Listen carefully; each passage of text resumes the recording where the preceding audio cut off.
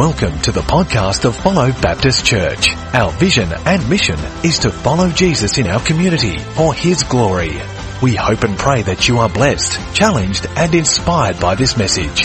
For more information on Follow Church, you can visit our website at www.followchurch.com.au. So today we're reading 2 Thessalonians chapter 3, verses 1 to 5. If you don't have a Bible, there are some boxes in the aisles. You can grab one.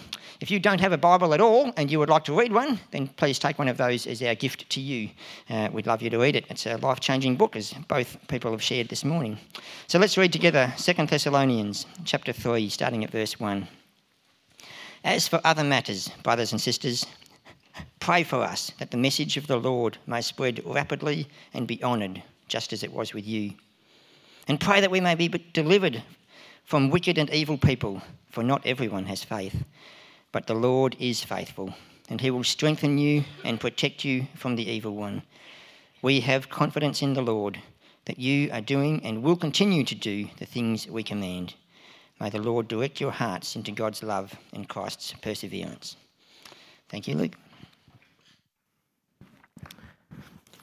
Well, when you've been given a gift, you should definitely use it. And most of you would know that one of the gifts I've been given is that I have an angelic singing voice. And so it's always good when it coincides with the name of a sermon that I can sing the sermon title to you this morning. And I know you look very excited about that. And so the title of the sermon this morning, someone's nodding their head over there going like this. The title of the sermon today is We Are Family. And I would sing the rest and bless you with it today, but you're probably thinking if that's how the sermon starts, it can only get better from here. And that's probably true. But today, I want to wrestle with this theme of family. And as you're quickly scanning back over the passage, the 5 verses that we just read, you might be thinking to yourself, how do we come up with the theme of family? Well, you may have missed it, but I want to point you to the first 7 words of verse 1. It says, as for other matters, brothers and sisters. Now, maybe you think that sounds just introductory. How can we make a whole service or a sermon around this idea of family when really that's just a brief introduction? But as I was preparing this week, I vaguely remembered Paul, throughout the letters of 1 and 2 Thessalonians, using this phrase a few times before. And so I thought I'd go back through the letters of 1 and 2 Thessalonians and just find out exactly how often he had used this phrase, brothers and sisters. Do you know that in every chapter of 1 and 2 Thessalonians, he uses the term brothers and sisters, and in many of those chapters, he uses it multiple times. And so, as I said a moment ago, this phrase tends to be an introductory kind of a phase, but I believe it's actually far more than that in these letters. And if we don't stop today and consider that, we may just miss its significance for the Thessalonian church and by extension for us as well. And so if you go back to the very first chapter of 1 Thessalonians chapter 1, for the first time it makes its appearance. It's in verse 4. It says, for we know, brothers and sisters, loved by God, that He has chosen you. In the second chapter, verse 1, it says it again, you know, brothers and sisters, that our visit to you was not without results. In chapter 2, it's also found in verse 14 and 17. In chapter 3, he says it again in verse 7. In chapter 4, verse 1, 6 and 13, brothers and sisters, brothers and sisters, brothers and sisters. In chapter 5, verse 1, 12 and 15, the same phrase. And then we flick over into 2 Thessalonians. And once again, we see it in 1 chapter 3. We ought always to thank God for you, brothers and sisters. And rightly so, because your faith is growing more and more, and the love you have for one another is increasing. In chapter 2, once again in verse 1, 13 and 15, and then 3 more times in chapter 3, including the first verse that we're looking at today, chapter 3, verse 1. I think Paul is continually re-emphasising to these people who are part of a young, forming church that they're not just a random bunch of people that find themselves together doing church together, but rather they are part of a family. And it's the family of God. And so in the midst of the trials and persecution that they were going through, they should primarily find their strength in God. We all know that. But they should take great comfort and strength from the fact that they're doing it together. They're journeying together with brothers and sisters in Christ. Today, 2 of our sisters in Christ went through the waters of baptism. And what a wonderful thing that is. And that makes today a family celebration, but it also makes it a party. we're here today. This is a family party celebrating with two sisters in Christ, a very significant milestone in their life. And so for Ash and Gemma, we're here to support them. Today they're surrounded by members of their biological families, and that's wonderful to have you here. You're always welcome any week. We can't guarantee they'll be baptised every week, but you can come back any week you like. But they're not only surrounded by biological families, they're also surrounded by what we know as the family of God. Now, who knows here that families can be wonderful, but they can also be messy? There's a few people that know it here. You all know it because you're in a family, right? We all know the families are great, but sometimes they can be messy. And one place you wouldn't find that is Facebook, or what some people refer to as fake book. Because everything on Facebook is really just the good stuff that's presented, right? And so you don't wait till one of your kids has another tantrum. Get their iPhone out, film it, and go, yes, I've been waiting for this moment. Posts, love heart, hashtag family time. You don't do that, do you? You don't wake up with a massive zit and go, yes, selfie stick, profile pic. You just don't do that stuff. When it comes to Facebook, we want to present the best, don't we? We want to present that everything is good here and that we're a wonderful family. And so when it comes to families, every day, if you scroll through Facebook, you'll find thousands, maybe millions of photos, and they really look like perfect family photos. And so we look at that and we can fall for the trap of going, wow, I wish my family was like that. And it's a trap, isn't it? It's wrong thinking, but you've also forgotten what it's like to get a family portrait. Because it's always quite a process, isn't it? To get all the family together at once to take a family photo. It's usually chaos leading up to that click, isn't it? You know, like usually the mum is the one driving the family portrait, and so she's there saying, oh, your hair's a mess, and they're cleaning up your hair, and oh, you got stuff all over your face, come here. And that's just with her husband. And then she's got the kids, you know, and there's always that one kid who's a bit of a space cadet, and if you're here today and you're one of those kids, you know, and you're sort of looking around, you can't sit still, and there's another one throwing a tantrum, and there's another one who just will not smile. You know, that one kid? It's usually the middle child. And that wasn't in my notes, but it was a Holy Spirit thing. Usually they just won't smile, you know. If that family is anything like our family, we kind of go into bride mode, you know. Like if you just smile for the camera for this happy family shot, you can have Macca's on the way home. I don't want Macca's, I want a lollipop. You can have a lollipop, you can drive Dad's car, just smile for the photo, right? And eventually, in what is I can only describe as a modern miracle. At the same time, all the family members will look straight ahead in the same geographical location, and they'll do this. Click.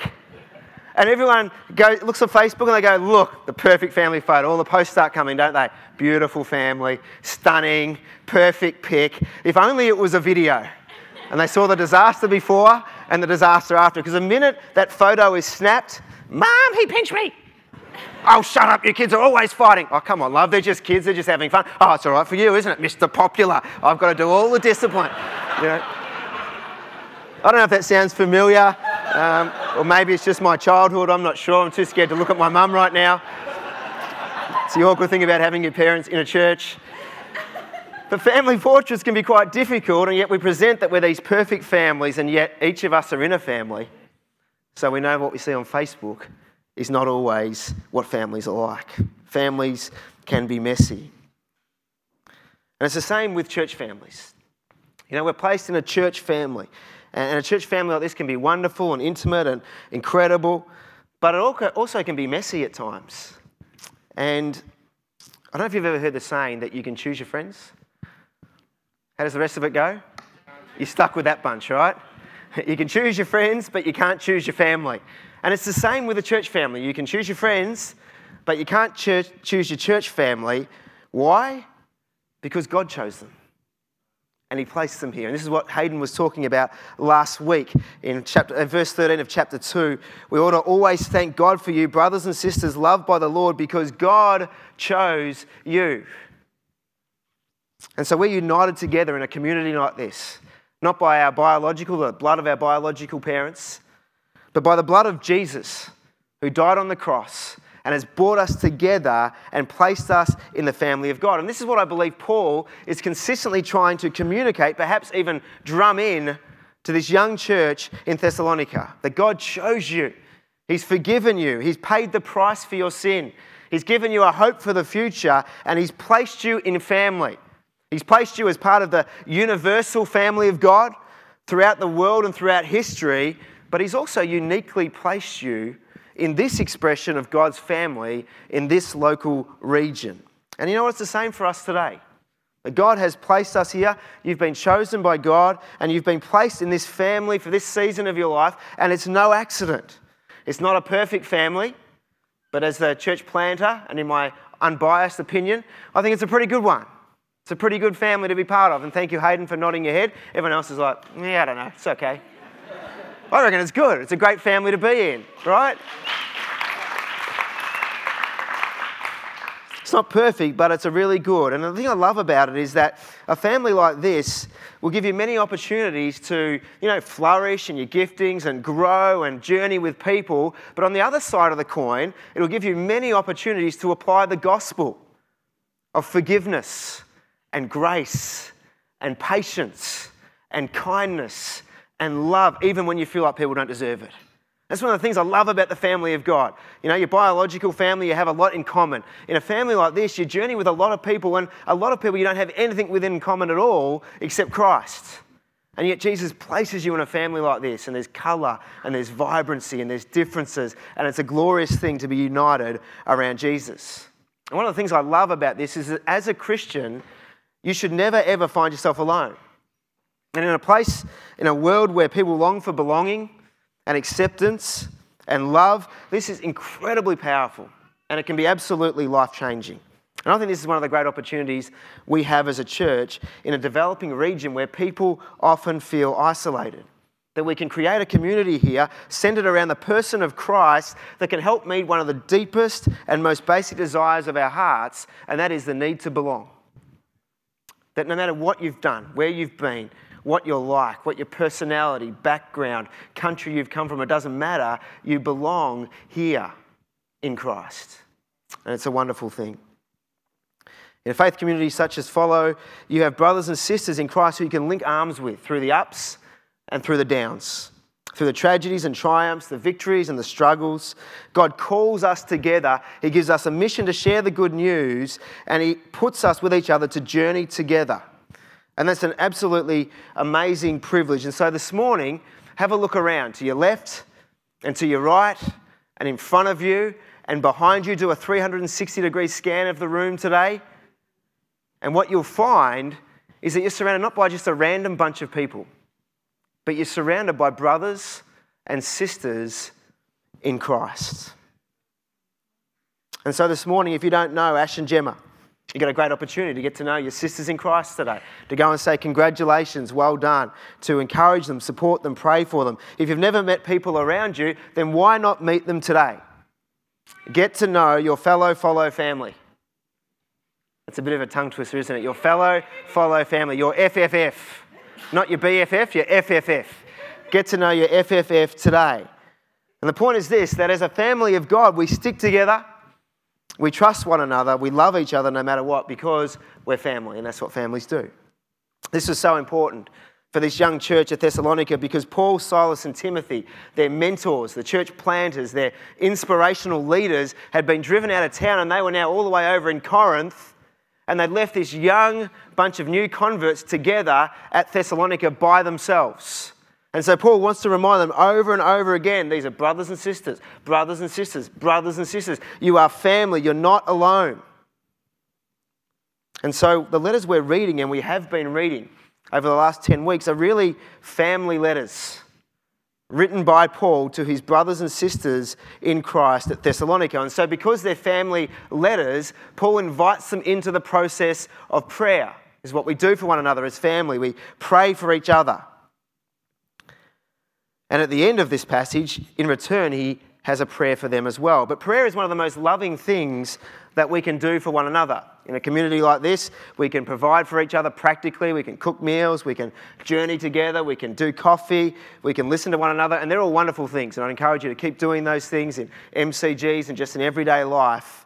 But perhaps the most powerful thing we can do is to pray for one another. And do you know why that's the most powerful thing? Because if you look outside, everything you see was created by a powerful God. The trees you see, the sky you see, the stars that he flung into the sky, the sun, the moon, every blade of grass that has individually been designed by God. And most of all, every person you see has been designed by God. And so when we pray, we need to keep that perspective that we're praying to a magnificent, wonderful, massive God, and yet at the same time, he's our Abba Father. And so not only do we say he can, but we also know he cares. And so as we pray, it's a really powerful thing because our issues that seem so massive, when you hold them up against a God that big, they start to fade in significance, knowing that God can do all things. We have a God who laughs in the face of the impossible. And so prayer is not just a token exercise, because when we do it, we're speaking to a God who can do all things. And so when we pray, we should do so with great expectation and great faith that we have a God who listens and a God who can and a God who cares. And so we should remember that prayer is powerful. When we pray, things change. Hearts are transformed. Miracles happen. Communities are reached. People are saved. Needs are met. All these things are possible for our God. And so we should regularly and faithfully pray for one another. Now, when I say that, I don't just mean posting on Facebook, praying. You know, when someone puts up the post and everyone just says praying. Well, it's confession time. I used to say years ago, praying, and I wasn't praying. I was posting. And I'd post praying and I would look spiritual and I wouldn't pray. And that was just what I used to do. But I was challenged one time in a message that I should be a person who has integrity. When I'm saying I'm going to pray, I should pray. And so now if you receive a text message or a Facebook post from me saying praying, I guarantee you I have prayed, because I want to make the time to actually consider what you're asking prayer for and then prayerfully bring that to God and trust that he's going to do something in your circumstances. Now, it doesn't mean I've prayed for you for an hour. Sometimes it's just a very quick prayer. Lord, I pray that you be with them in this situation. I pray that you change that, you do this. But sometimes it is longer, but there's always prayer. And it's really important that we have integrity when it comes to praying for one another, because posting the word praying on Facebook and then doing nothing does nothing. But posting the word praying and then praying could change everything. And so I want to encourage you to be people that pray for one another. John Stott says, Christian fellowship is expressed in and deepened by our prayers for one another. And so Paul invites his brothers and sisters in this young church into the process of prayer because he knows prayer can change everything. And I think he also knows that prayer is not just an individual pursuit, but it's also a family activity. And so that's why we do things like pre-service prayer, and we pray in MCGs, and we pray, with one another, because we know that prayer individually is a wonderful thing. Prayer together is also a wonderful thing. And God calls us into both of those pursuits, an individual pursuit and a family activity. And so to his family, he writes this letter and he says, I want you to pray for me. And the first thing he wants prayer for is he says, I want you to pray for gospel impact.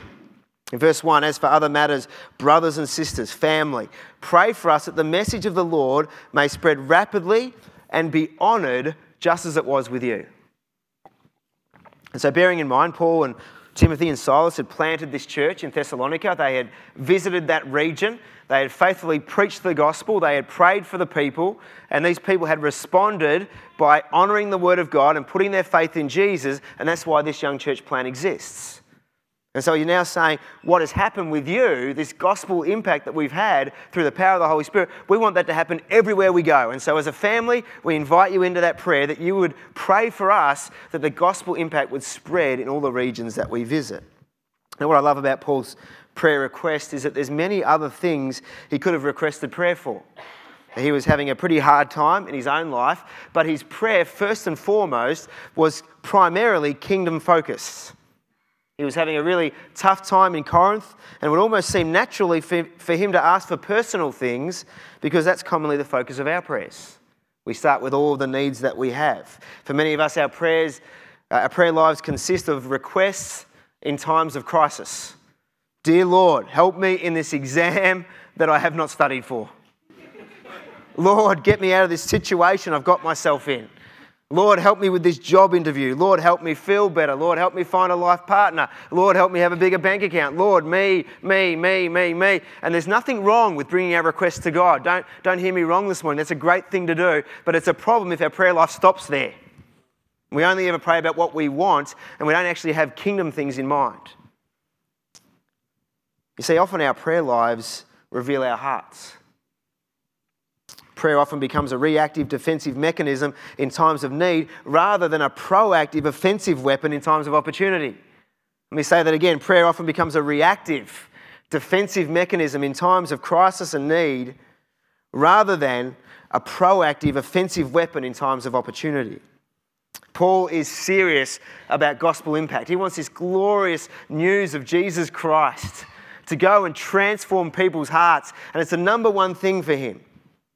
And I think if we're serious about gospel impact, it will be a primary thing in our prayer as well. If we're serious about reaching this region and expanding this family, if we're determined to be a blessing in our community, if we're going to live out our vision to see the name of Jesus lifted high over this region, if we want to see the gospel spread rapidly through Officer and Pakenham and Berwick and Beaconsfield and Clyde and Warragul and to the ends of the earth, then prayer is powerful and it's also a must. And I really believe that as we look to the future, when we look back in 10 years' time, I think our impact will directly correlate with our prayer. Little prayer, little impact. Big prayer, big impact. That's how powerful prayer is as we seek the heartbeat of God. Paul could have brought forward a whole lot of legitimate needs and concerns for himself as a primary request, but notice what he asked for. He asked for the gospel to spread rapidly and to be honoured. And I pray that would be our primary prayer as well. The gospel was the greatest treasure of Paul's heart. It was the fruit of his lips. It was the motivation of his life, and it was the priority of his prayer to see people's lives transformed by the extraordinary love and grace of Jesus Christ. I wonder what our prayer lives reveal about our hearts. This gospel impact prayer was a timely prayer for Paul and his culture and his circumstances, and I would like to suggest today, as we fast forward a couple of thousand years, 2017, it's no less an important prayer for us today in our circumstances, in our culture. And here's the interesting thing. Paul invites this Thessalonian church to pray, his brothers and sisters, that the gospel message would continue to spread rapidly. And as we consider the rest of the New Testament and church history since that point, it wouldn't be unreasonable to assume that God heard their prayers. Because prayer is powerful. And I think for us, we can encourage ourselves today that God will hear and respond to our prayers as well. What a challenge we have, what a mission that we're all part of. I want to encourage you to make Paul's family prayer our family prayer, because this mission we have together to share the good news of Jesus is the greatest mission we can ever have, but it's not going to be easy. It wasn't easy for Paul, and it won't be easy for us. I don't know if you've noticed, but it seems like the world's agenda doesn't kind of match up with God's agenda. And so they're going to collide like this all the time. It's going to be difficult. It's going to be a slog to share the good news of Jesus. And so this brings us to the second part of Paul's prayer. He first of all prays for gospel impact, and he second of all prays for God's protection. In the opposition Paul faced was intense in his life. Various times in Scripture he was thrown in prison, beaten, flogged, he was spat on, he was unjustly treated. People were hunting this guy down everywhere he went. They were accusing him, they were hating on him, they were trying to kill him. And so in verse 2 he prays for God's protection. He says, "And pray that we may be delivered from wicked and evil people, for not everyone has faith. But the Lord is faithful, and he will strengthen you and protect you from the evil one." Now, right now we're in a time of history where we're facing a seismic shift, I think, in cultural norms and in religious sentiment. And for many years, Christians have kind of ridden the comfortable, happy wave of Christendom, and we've been part of the majority, and it's been kind of easy and simple, and that hasn't been all positive by any stretch of the imagination, but it's been an easy journey. But as we've been riding this wave in the last few decades, it feels like the waves have stopped and now they've turned around and they're now actually coming in our direction, and they no longer feel like a wave, they feel more like a tsunami, and it can be a little bit stressful thinking, wow, we're part of a huge minority now. How do we live for Christ in a changing world? And I think that's a really good question to ask, because people are not only disinterested in religion anymore, but in so many ways they're also aggressively opposing it. This is where Hayden's message again last week was a great message. If you weren't here, you can listen to it on the podcast, but it was really inspiring. And the number one point was to stand firm. And as the tsunami heads our way, we need to be people who are willing to stand firm on the Word of God, remembering that we are standing on the foundation of a God who cannot be shaken. This is what Paul says to this young church in these trials. But the Lord is faithful, and He will strengthen you and protect you from the evil one. Now, in this current climate, I think we'll find many people who oppose us, perhaps even hate us. And I think we need to reconsider how we navigate through life living for Christ in this world that is changing all of the time. And I think Paul's statements here are helpful because he talks about the people who oppose them, but then reveals who's really behind it all. So if you look in verse 2, he says, I pray that we may be delivered from wicked and evil people. In other words, there were awful people doing some awful things, and I think every period of history has that as a common denominator. There's always going to be awful people doing awful things. But he then goes on, that's plural, people, but then he goes on individual in verse 3. The Lord is faithful, and He will strengthen you and protect you from the evil one, singular. And so there's these people doing these evil, wicked things, but really God will protect you from the one, and that is Satan or the devil. Ephesians chapter 6 makes this clear. It says, our struggle is not against flesh and blood, but against the rulers, the authorities, the powers of this dark world, and against the spiritual forces of evil in the heavenly realms, which is all driven by Satan. And so as Christians, in a world that's changing, we need to remember who our enemy is. You know, I often cringe when I watch conversations on social media between a Christian and a non-Christian. And often it starts with the Christian stating an opinion, the non-Christian attacking them and calling them names for their opinion, which just happens all the time now. But I cringe at the response of the Christian, because then they throw back a whole bunch of venom, which is worse than what they got in the first place. And they treat that person like they're an enemy. And I think it's a misunderstanding of who the ultimate enemy really is. Jesus says, love your enemies and pray for those who persecute you. But at the same time, Scripture says to put on the spiritual armour and wage war against the devil. And so we're part of a spiritual battle that's raging around. We live oblivious to it most of the time, but it's raging around us. And the devil is waging war against people's souls. And the question we've got to ask is, are we up for the fight? The Life Application Commentary says the spiritual battle rages intently for people's souls, and Satan does not easily let go of his own. And so those people on Facebook who they're fighting against are the very people they should be fighting for in prayer.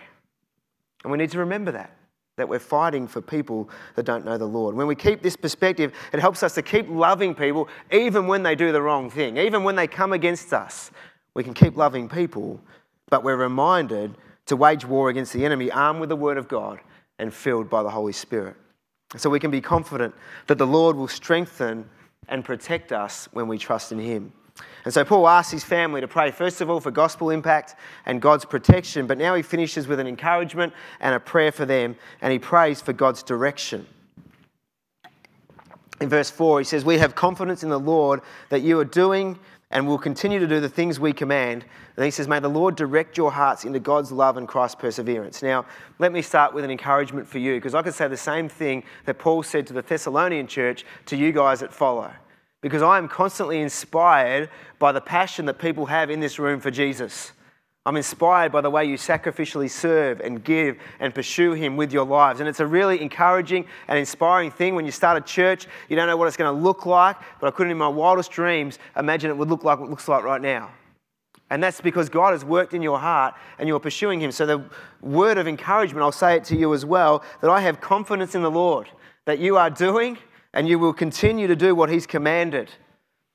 But then Paul finishes with this prayer of encouragement. He says, may the Lord direct your hearts into God's love and Christ's perseverance. I don't know if you've noticed, but our hearts have a tendency to wander. Now, they have a tendency sometimes to do good things, but a lot of the times they wander towards things that would displease God, things that are wicked. You know, people say, oh, he's got such a good heart. The truth is, none of us have got a good heart. At the core of who we are, we're wicked.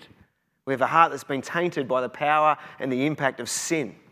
And it's only when Christ comes into our life and redeems our heart that it can truly live for Him. And so there's no such thing as a good heart unless God has impacted it in some way. The truth is that we walk away from Him. The Gospel of Mark says that from our hearts come every evil thought and sexual immorality and theft and murder and adultery. And our hearts just by themselves seem to gravitate to things that take us away from God. When we put our faith in Jesus, it says that he takes a heart of stone, a heart that was dead to the things of God, a heart that had become hardened to God, and he replaces it with a heart of flesh that starts to beat with the heartbeat of God.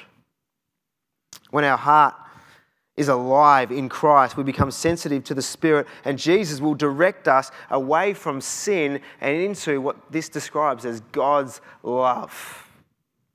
Now, most of you are residents of Cardinia Shire, and you'll notice that Cardinia Shire is the Shire of perennial roadworks. I can guarantee you this, you will never do a drive in Cardinia Shire without encountering roadworks somewhere. The other day I was conducting a wedding on Friday in Yarra Junction, so I was going up all the hills through Gembrook, and if you've ever been up there, it's just windy, there's trees everywhere, and you just wind up this place, and I thought, this is nice, no roadworks. And then I came around a corner and I see the 40 sign. Slow down, there's roadworks. And in the middle of the forest, I saw Robin Hood go past. In the middle of the forest, there's still roadworks there. And I'm stuck behind this guy. And you have these guys that they call traffic directors. They have the sign, don't they? Stop, slow. Stop, slow. All day. Stop, slow. And it's a great job. Many people probably love it. I couldn't do it. It would do my head in. Stop, slow. What time is it? It must be almost knock-off time. 9:02. Stop. Slow. Stop. It'd just do your head in, wouldn't it? It's a job that would be difficult, and I think for me it would be very monotonous. But I'm also very grateful for those people who stand there and do stop, slow, because they're actually keeping us safe. Sometimes they detour us away from danger, and they help us to get on our journey safely.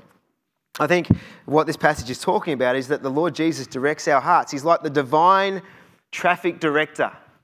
And he grabs a hold of our heart that's been walking away from him into dangerous places that dishonour God. And Jesus, he redirects our hearts back to not just safety, but back to the glorious love of God. Isn't that awesome? That we were lost, but now we're found. And Jesus, when we keep being led by the Holy Spirit and relying on him, he'll keep directing our hearts back to God's love for us. That's an awesome thing. A few weeks ago, I encountered one of these traffic directors, and some of them are really passionate. They give you a nod and they're really happy. This guy, his heart wasn't in it. I came around the corner, and I swear he was in a coma standing there. He just slipped into a standing coma. And I came around and I kind of startled him. He was like, "What's that?" "It's a car." And then he had this panicked look on his face like, "Which way am I holding the sign?" And he looked at the sign and it was the wrong way. And he's like, and then he just went back to... he just wasn't interested in what he was doing. That's not the kind of traffic director God is. That's not what Christ does. Man, he's passionate about us. He wants the glory of God to be known. He wants us to encounter a relationship with him. So he is passionately directing us back to the love of God. And the way he directs it is not like that. The way he directs us is like this. For God so loved the world that he gave his one and only Son, that whoever believes in him will not perish, but will have eternal life. I am the way. I am the truth. I am the life. No one comes to the Father and his love except through me. Jesus is our divine traffic director. We need to look to him. We need to trust in him for our eternal salvation and for the glory of God. One of the greatest human needs, I said before, of the human heart is to belong, but perhaps its only greater need we have is to be truly loved. This is a love that can only be fully found and realised in God, because the Bible says God is love. You want to know love? Look at the cross. See a Saviour who loved you so much that he gave his life for you, a Father that would give his own Son. If that was my choice and it was my son, you guys would be in a lot of trouble. But God gave up his most precious possession for us. Jesus directs us into that love. Today we've heard two great testimonies of people who've had their hearts changed. That heart of stone has become a heart of flesh. They've been redirected by Christ into the immense love of a Father God, and they'll never be the same again. And perhaps you're here today and you've never experienced that. You've been searching for love. You've never encountered the love of God. I want to tell you today that you can encounter that as well. And it's simple. Say, Jesus, thank you for what you did for me on the cross, that you took my sin, that you paid my price. Would you come and be my Lord and Saviour? And in that moment, you come into that place where you will spend eternity in the presence of God who created you and loves you. The Lord directs our hearts into God's love and Christ's perseverance as we live out his purpose for our lives. And this is my prayer for Ashley and Gemma today. And it's my prayer for each one of us, that the Lord would continue to direct our lives and that we would live and love together as the family of God, because we're not just the church. we're a family. Let's pray.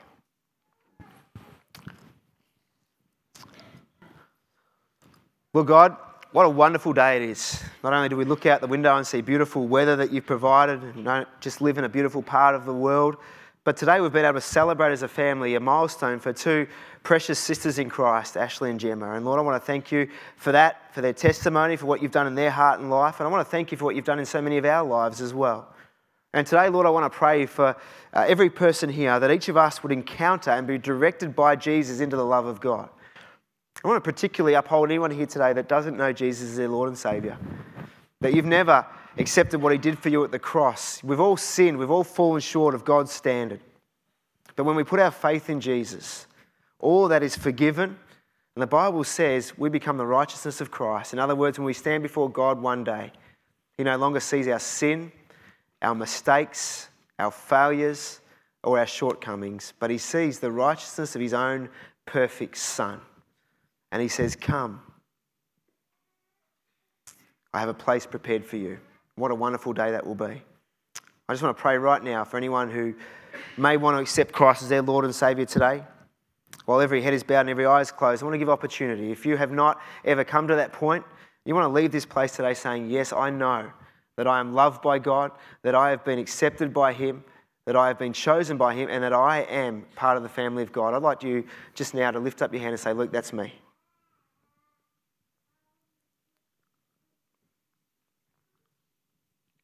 Is there anyone here this morning, the Holy Spirit's working in your heart and you go, yep, I've come to that point. I want to be part of a family. I want to be part of this family, family of God. I don't want to prolong this. I don't want to rush it either.